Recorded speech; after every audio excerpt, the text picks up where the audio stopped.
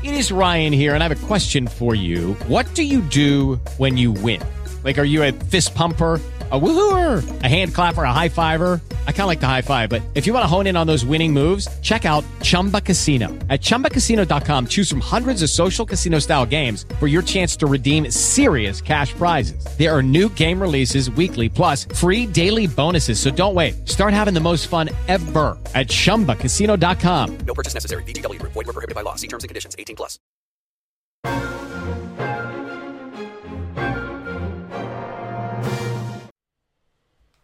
Hello and welcome to the Virtualization and Cloud Security Podcast, video podcast episode number 14 or so, and episode 163, I believe, of our standard podcast of Virtualization Security Roundtable. I'm here this time with the winner of the last Innovation Sandbox at RSA Conference 2016, Oliver Friedrichs, who is the CEO of Phantom.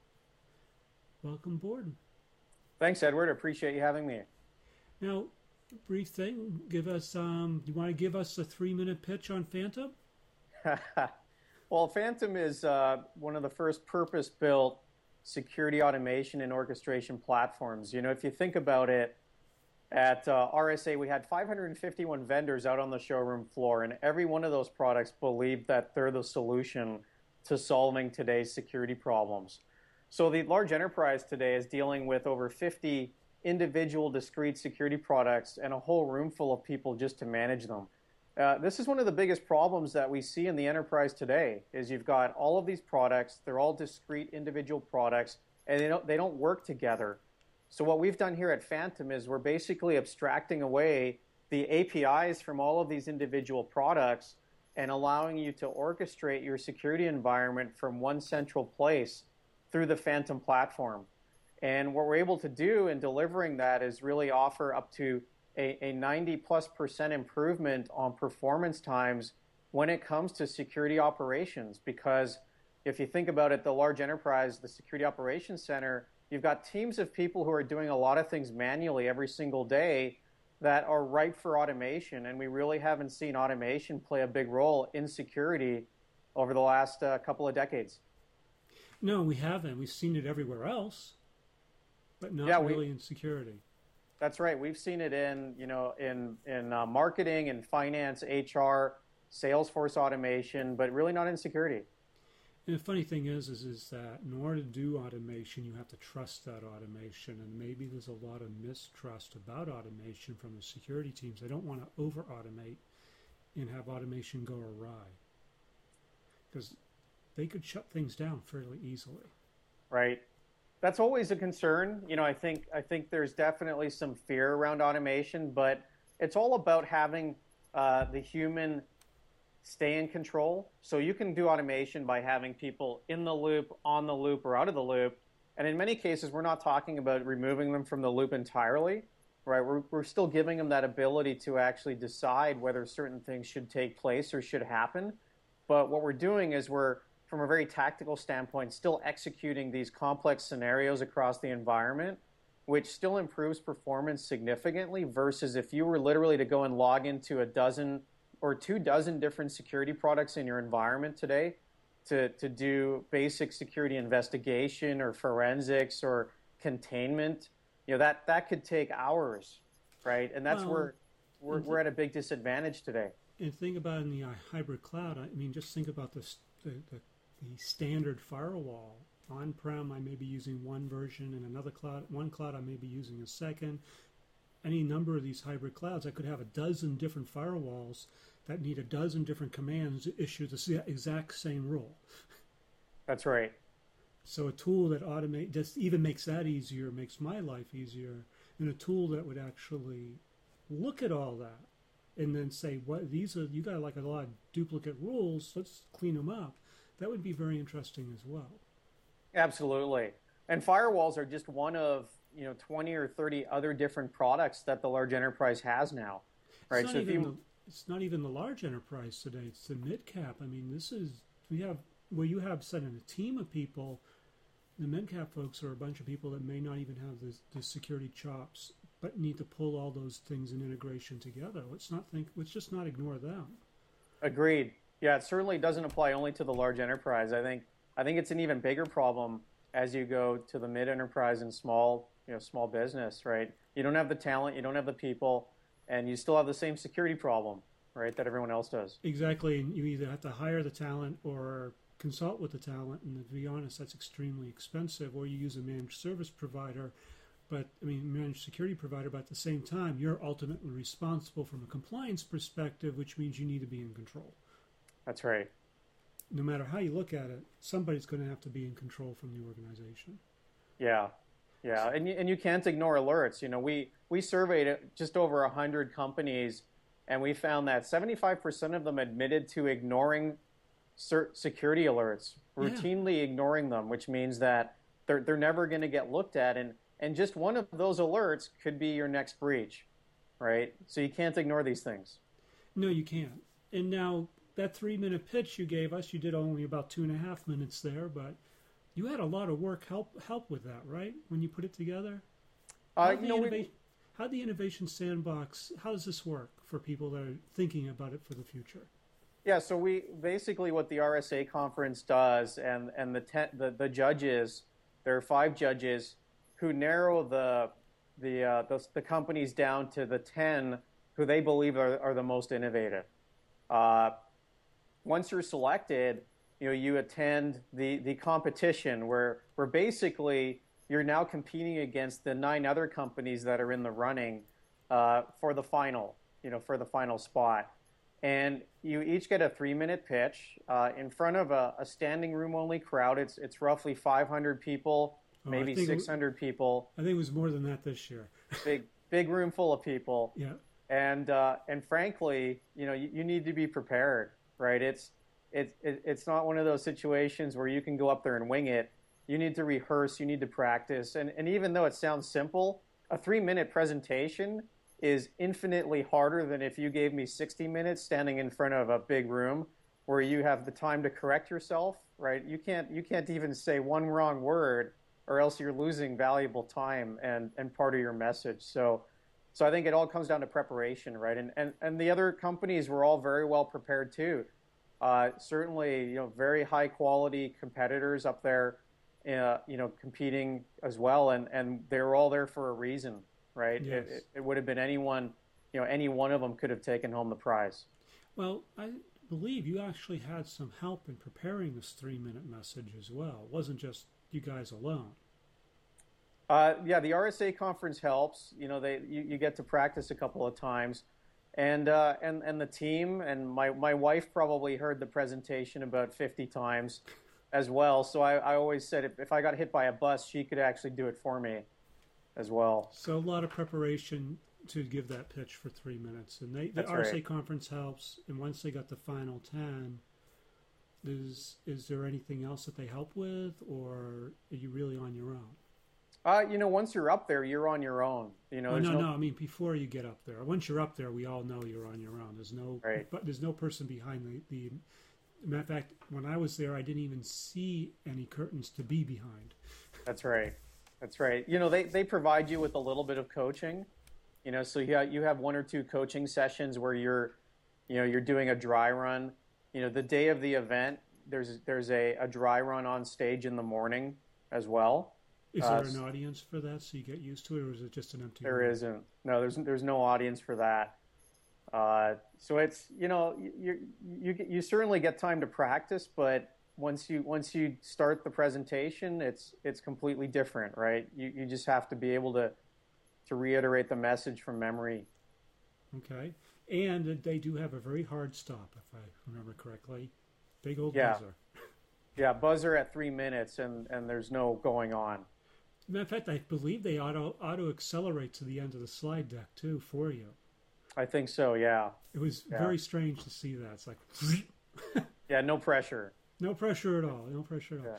Actually, some people came in under 3 minutes, which was actually good. Left a little bit more time for questions. So the judges don't ask simple questions either.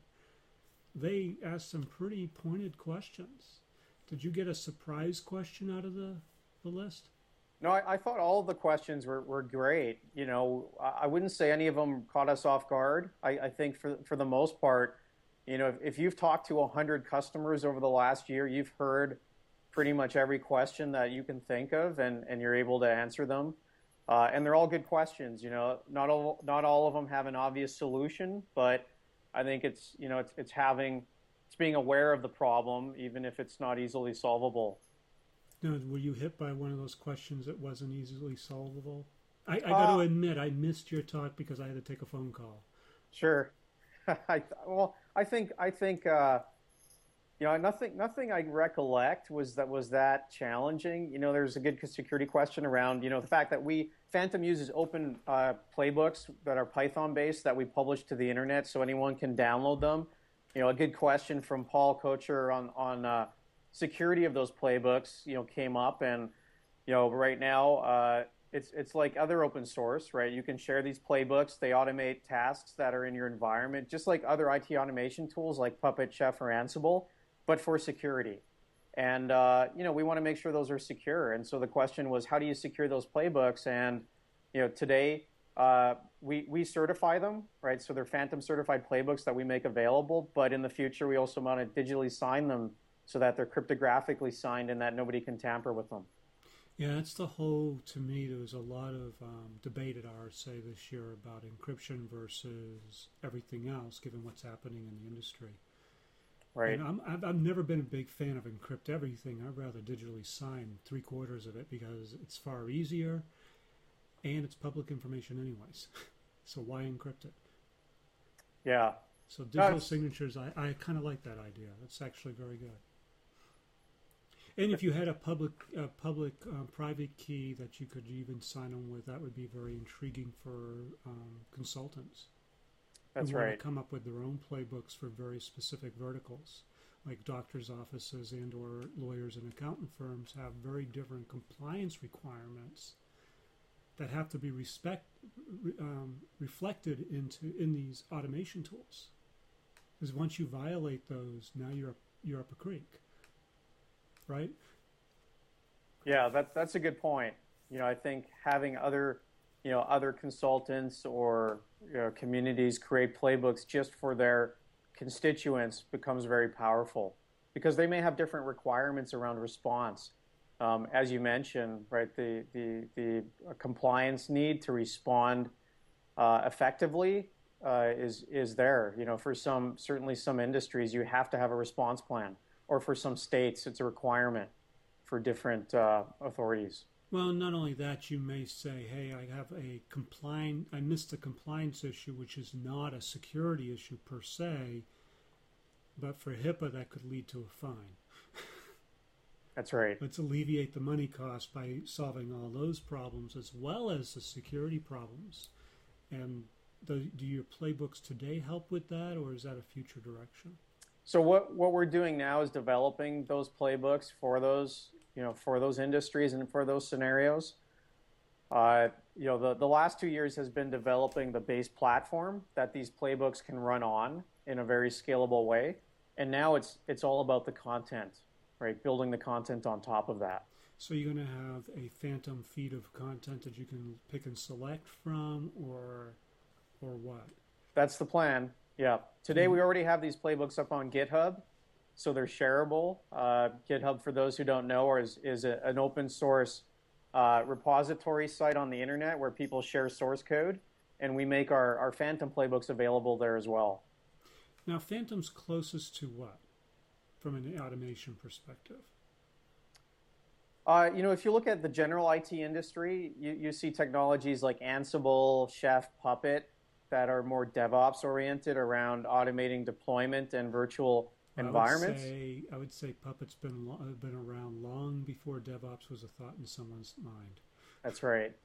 It's the granddaddy of all the automation tools that I know of, and so is Chef for that matter. They've been co-opted for this new movement in a way. Right. Are you closest to Puppet, or are you closest to Chef? I think we're probably closer to something like Ansible, okay, which is more orchestration based, right? I see Puppet and Chef as being, let's get our infrastructures to a certain state and do it very effectively by getting a specific instance of a system to a certain patch revision with a certain number of packages installed on it. Security orchestration is a little bit different because there's a decision-making component.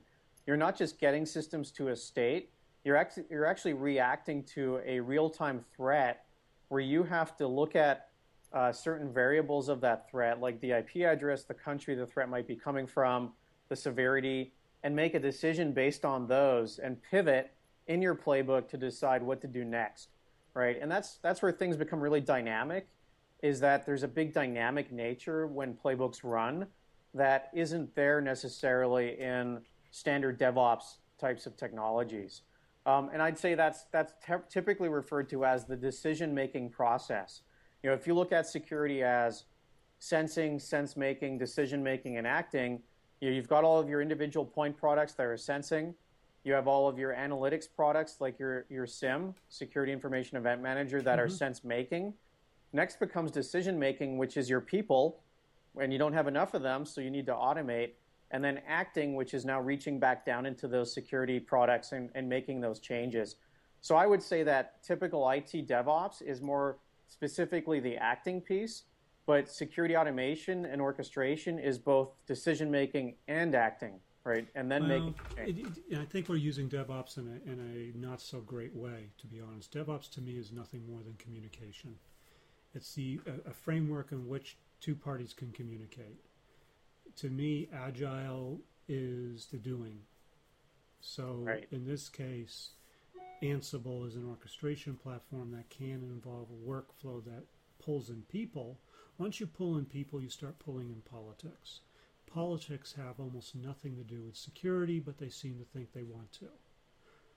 When I look at it, I would rather have a policy set up for whatever, and the anomalies brought to my attention so I can delve back in and make sure I don't have them, or look at what I need to in each one of those tools.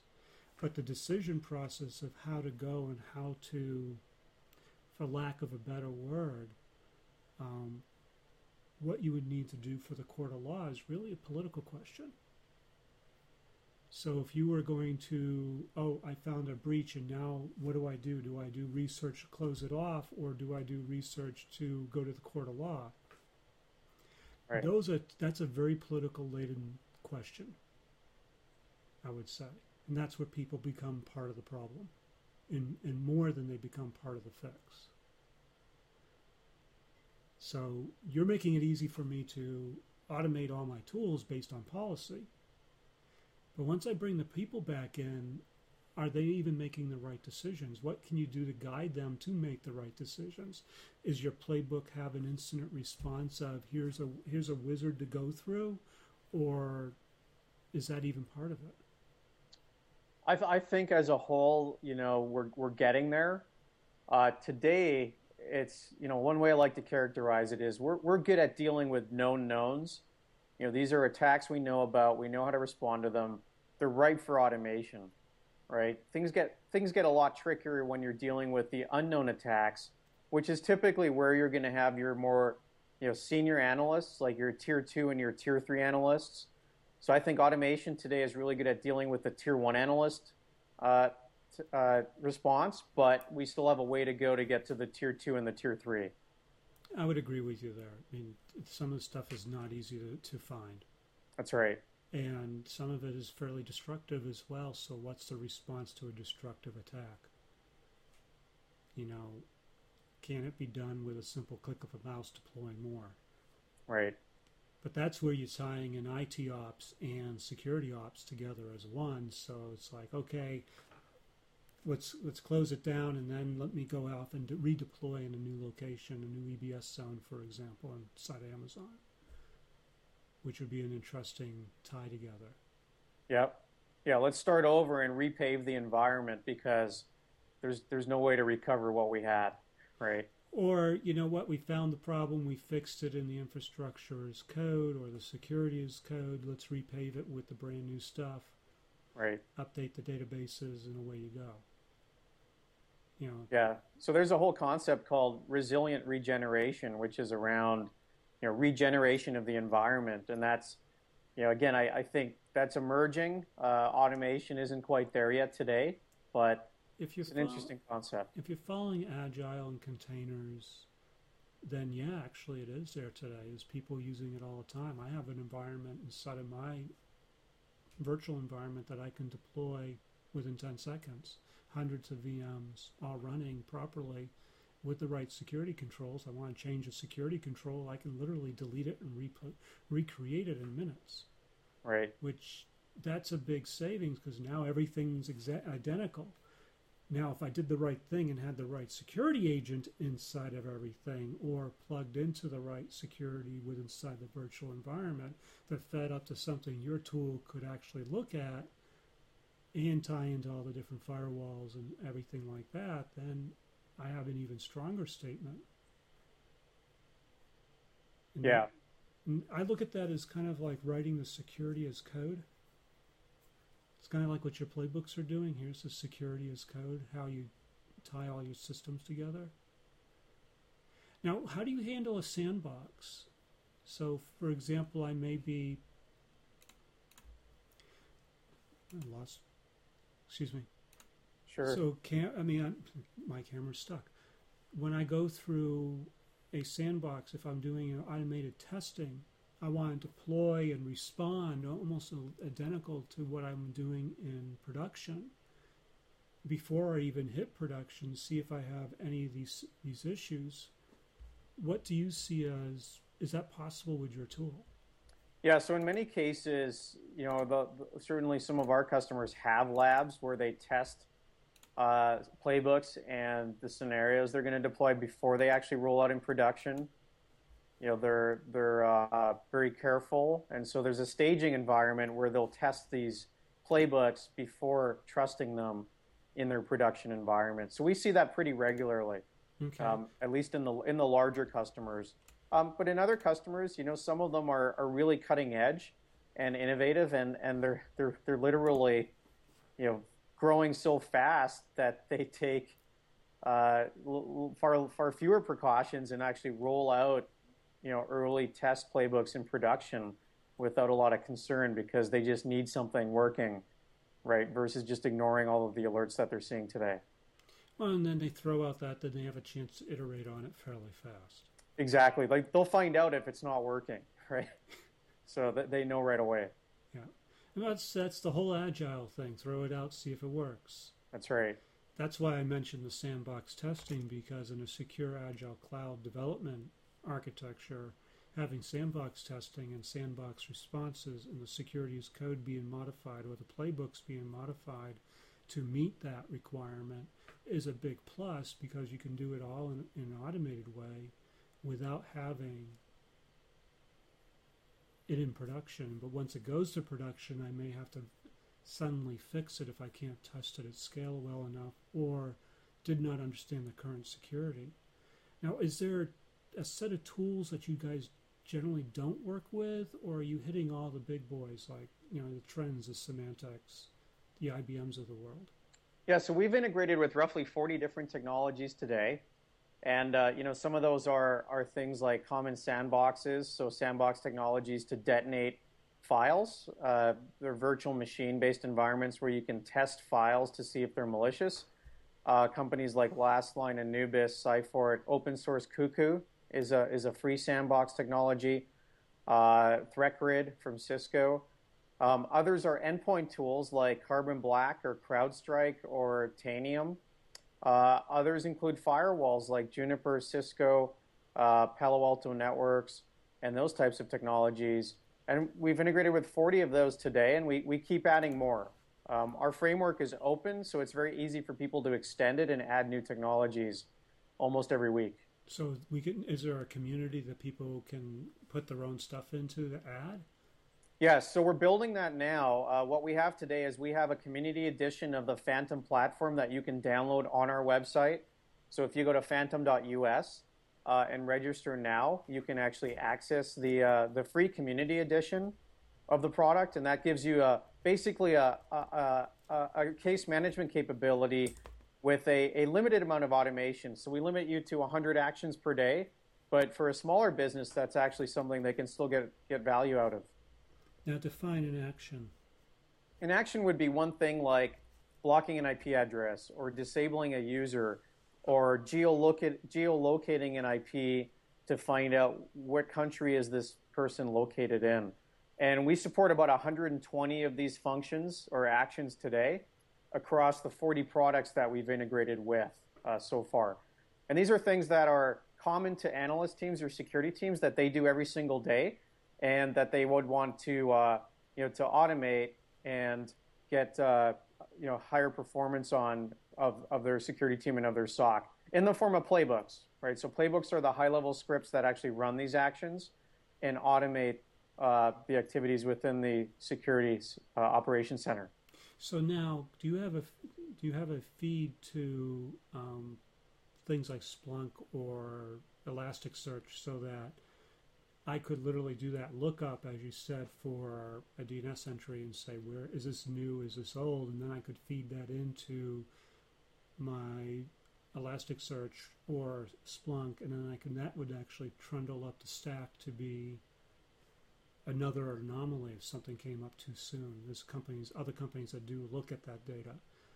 So is all the automation, all the results of it, is something that I can feed through syslog to somewhere else? It doesn't have to necessarily go to a SIM, because some SIMs can act on it and some SIMs cannot. Okay. So we integrate very well with Splunk, for example. You can integrate Splunk with Phantom and basically send from the Phantom platform, from the Splunk platform, events into Phantom very easily. So if you're using Splunk, the other way? We can pull from Splunk and mine it or hunt in the Splunk data store to see how many times has this address been seen. So it is bidirectional. We can either get triggered by Splunk to launch automation, or go hunting in Splunk for more evidence to enrich a security incident as well. How hard is it to tie into the IT ops automation? Because, for example, I find a security incident, I just want to repave everything after fixing it. That may not be a bad approach for some subset of customers. Yeah, and some of them want to do that. So we had a customer that literally every time they got an alert or an infection on their endpoint from Symantec, they would re-image the device.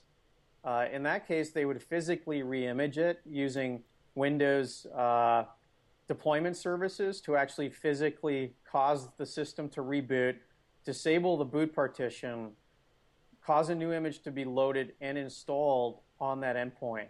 That's how concerned they were. And so we've seen that in the past. We could certainly see people integrating in the future technologies like Puppet, Chef, and others to make sure that patches are installed and they're updated as well. Okay. So Ansible is, you can work with any of them because it's just a Python script. Yeah, it's adding an extension or an app to the Phantom platform. And some of those exist today. Others, are still to be developed. That's where we're investing heavily right now. So you have Puppet and Chef, Ansible, or Vagrant. Any of those four?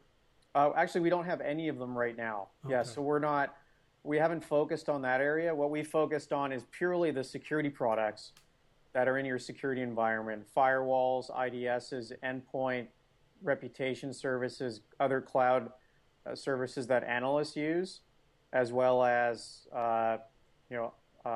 other common security tools in that list of 40. Okay. Now, how many of the cloud services do you work with, like Amazon and so forth? Today, we haven't integrated with Amazon yet. Most of what we're doing is on-prem. Okay. So it's on-premise. From a cloud standpoint, we certainly have customers that have virtual private clouds where they can either run Phantom or control devices up in the cloud. But we haven't yet made the full leap from on-prem to cloud when it comes to orchestration. In many cases, our customers don't want to put an orchestrator in the cloud because if you think about it, we're connecting to their Cisco routers, we're connecting to their firewalls. They don't want the cloud controlling their physical network infrastructure. No, I was thinking about was on-prem controlling the cloud. So yeah, a hybrid cloud approach. That's definitely the right direction. Especially if you want, if you think about it, it's like if I'm going into Amazon, I might as well get CloudWatch and CloudTrails all pulled in as well and automated and things of that nature. This is all well and good. So, where's the future of this technology? It seems pretty boundless, but when you start thinking about everything out there, it seems like the future's only tools with APIs. Yeah, it is. Fortunately, I think anyone who builds a product today has an API. We don't see vendors releasing products without APIs in most cases. So the interesting thing is, really building out the connector base, continuing to build the use cases in the form of playbooks. I'd say that this technology has a lot of promise. In fact, I've heard it called a whole new category in the security space, and I would agree. This type of a platform comes along very rarely in the space, and it's very exciting because we're not just building yet another point product. We're actually making the existing investment that companies have in their existing security infrastructure even stronger, right? And that's very powerful. That's extremely powerful. And it's kind of boundless, but when you start thinking about the tools that people do use, some of them are pretty darn old.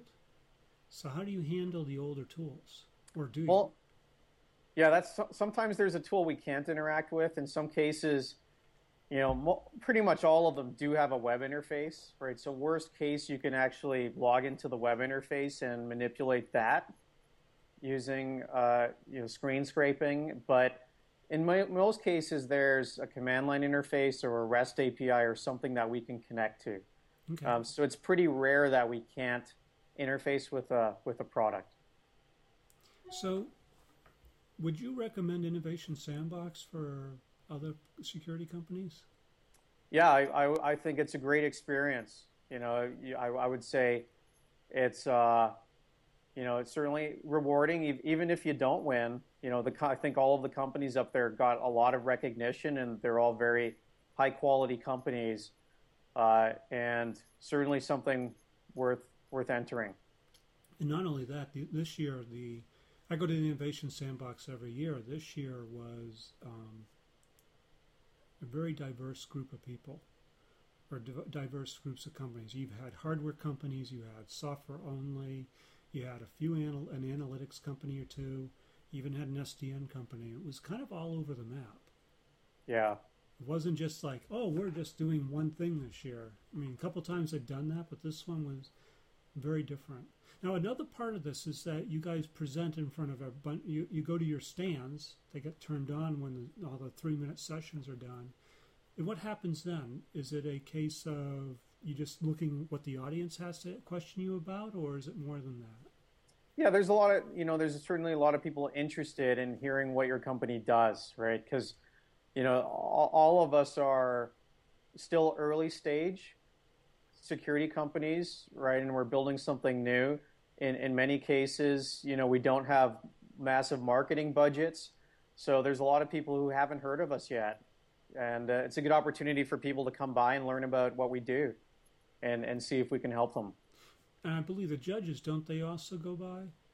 They do go by, yeah. So we see them walking around and learning more about the companies as well. Okay. I mean, this is actually a pretty busy session then, because you got 600 people in the room. Not all of them leave. Right. They start wandering around all the different. There's only 10 booths, so everybody's like split between them all. Yeah, it's a big group. But and then you have demos running, basically a continuous demo, I imagine. That's right. So what did you demo at your booth so people know? So we actually demoed a playbook which took into account a relatively complex scenario where you had an infected endpoint, which was a virtual endpoint that had a threat connection to the internet, a C2 connection we call it, a command and control connection that was detected by an IDS system, which sent an event to Splunk, which in turn sent an event to Phantom to start automating a playbook. So what we got out of that from Splunk was an IP address of the infected system. At that point, we connected to VMware, found the matching VM, took a memory snapshot, ran a forensic tool on it, extracted the malware, did a reputation lookup to Reversing Labs reputation service, which told us whether the file was good or bad. Got a response back. If it was bad, we would detonate the file in a sandbox like Cuckoo, Last Line, Anubis, ThreatGrid, Cyfort, get a response back. If it was bad, confirmed to be bad at that point, we'd terminate the process on Tanium, Carbon Black, or CrowdStrike, and then file a trouble ticket in Jira, ServiceNow, or send an email. And what that demonstrated was really the ability to tie together all of these disparate security processes into one playbook and ultimately reduce something that could take 30 to 60 minutes down to just a couple of minutes, right? So that's where the ROI really comes in, and the ability to really show value quickly with this type of technology. Wonderful. And for people want Phantom, you can get the 100 actions per day at phantom.us. Just sign in, log in, and download, I guess. And all the playbooks are on GitHub. That's right. Very good. Now let's just speak generically about our RSA conference. Did you have a lot of chance to go see anything at the show, or you were like busy dealing with journalists and? No, it was a good show. We had a great turnout at the booth, especially after the contest. We also announced a partnership with Splunk, where we were part of their announcement, rather, where they announced an adaptive response framework, which basically was around responding automatically. So we were the orchestration partner for that announcement that they made with 7 other vendors who were more individual point product vendors like firewalls and endpoint. Very good. So we had a great turnout. I'd say that it was a success overall. I think the conference gets bigger every year, and that's certainly an indicator of the need for security. Our industry is continuing to grow. Which booth, which hall? I mean, I can't remember which hall you were in, north or south. Yeah, we were in the South Hall on the. I take pride in having a small booth because, some companies get a big booth, spend a lot of money. I always wonder if that's worth it. I'm not sure it is. The edges of the conference show floor is the first places the people in the know go. That's right. They're always looking for the new things. It's busier than the middle, for sure. Well, the middle has all the well-known names. It's the ones you're looking for, the diamond in the rough at something like RSA, unless you have a specific need to go talk to an engineer or talk to someone about a particular product. Right. But I also noticed a huge amount of recruiting going on.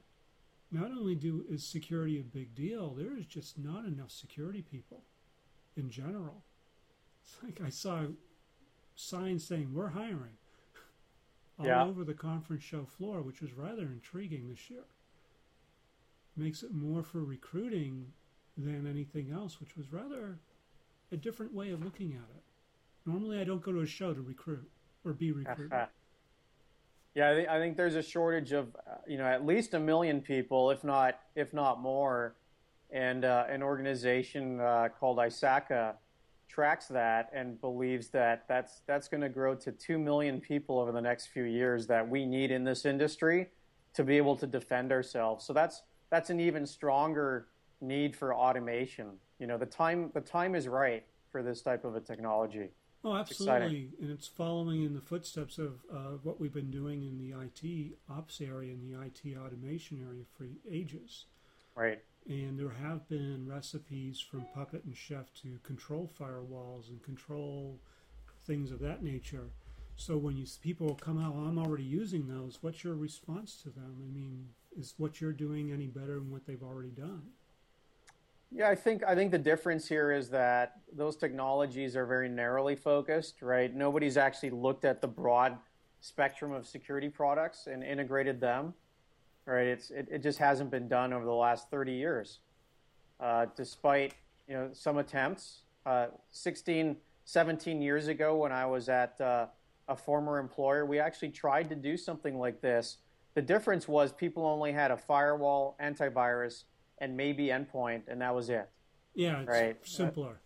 Yeah. Today you've got 50 products, and you don't have an option, right? You have to integrate.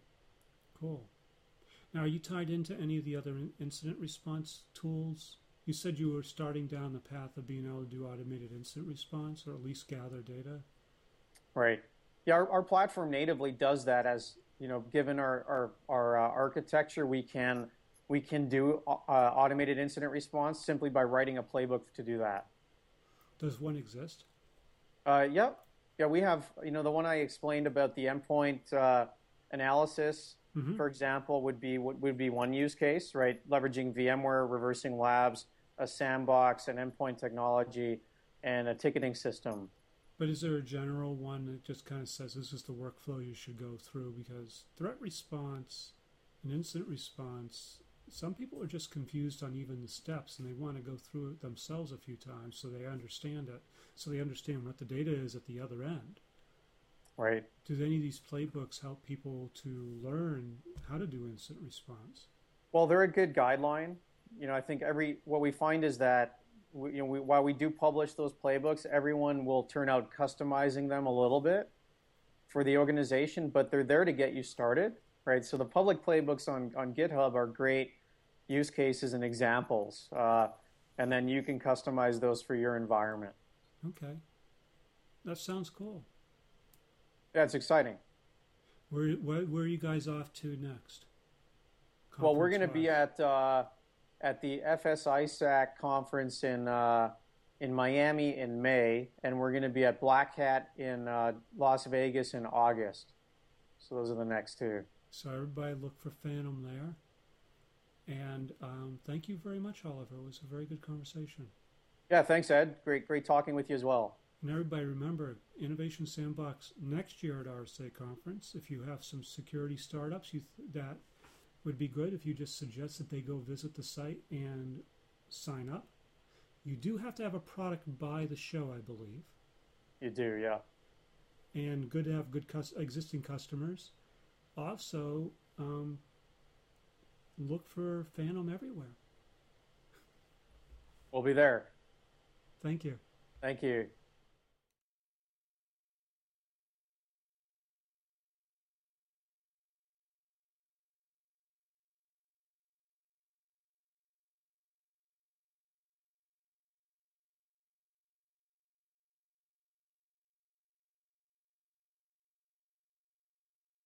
With Lucky Land Slots, you can get lucky just about anywhere. Dearly beloved, we are gathered here today to... Has anyone seen the bride and groom? Sorry, we're here. We were getting lucky in the limo and we lost track of time. No, Lucky Land Casino, with cash prizes that add up quicker than a guest registry. In that case, I pronounce you lucky. Play for free at LuckyLandSlots.com. Daily bonuses are waiting. No purchase necessary. Void where prohibited by law. 18+. Terms and conditions apply. See website for details.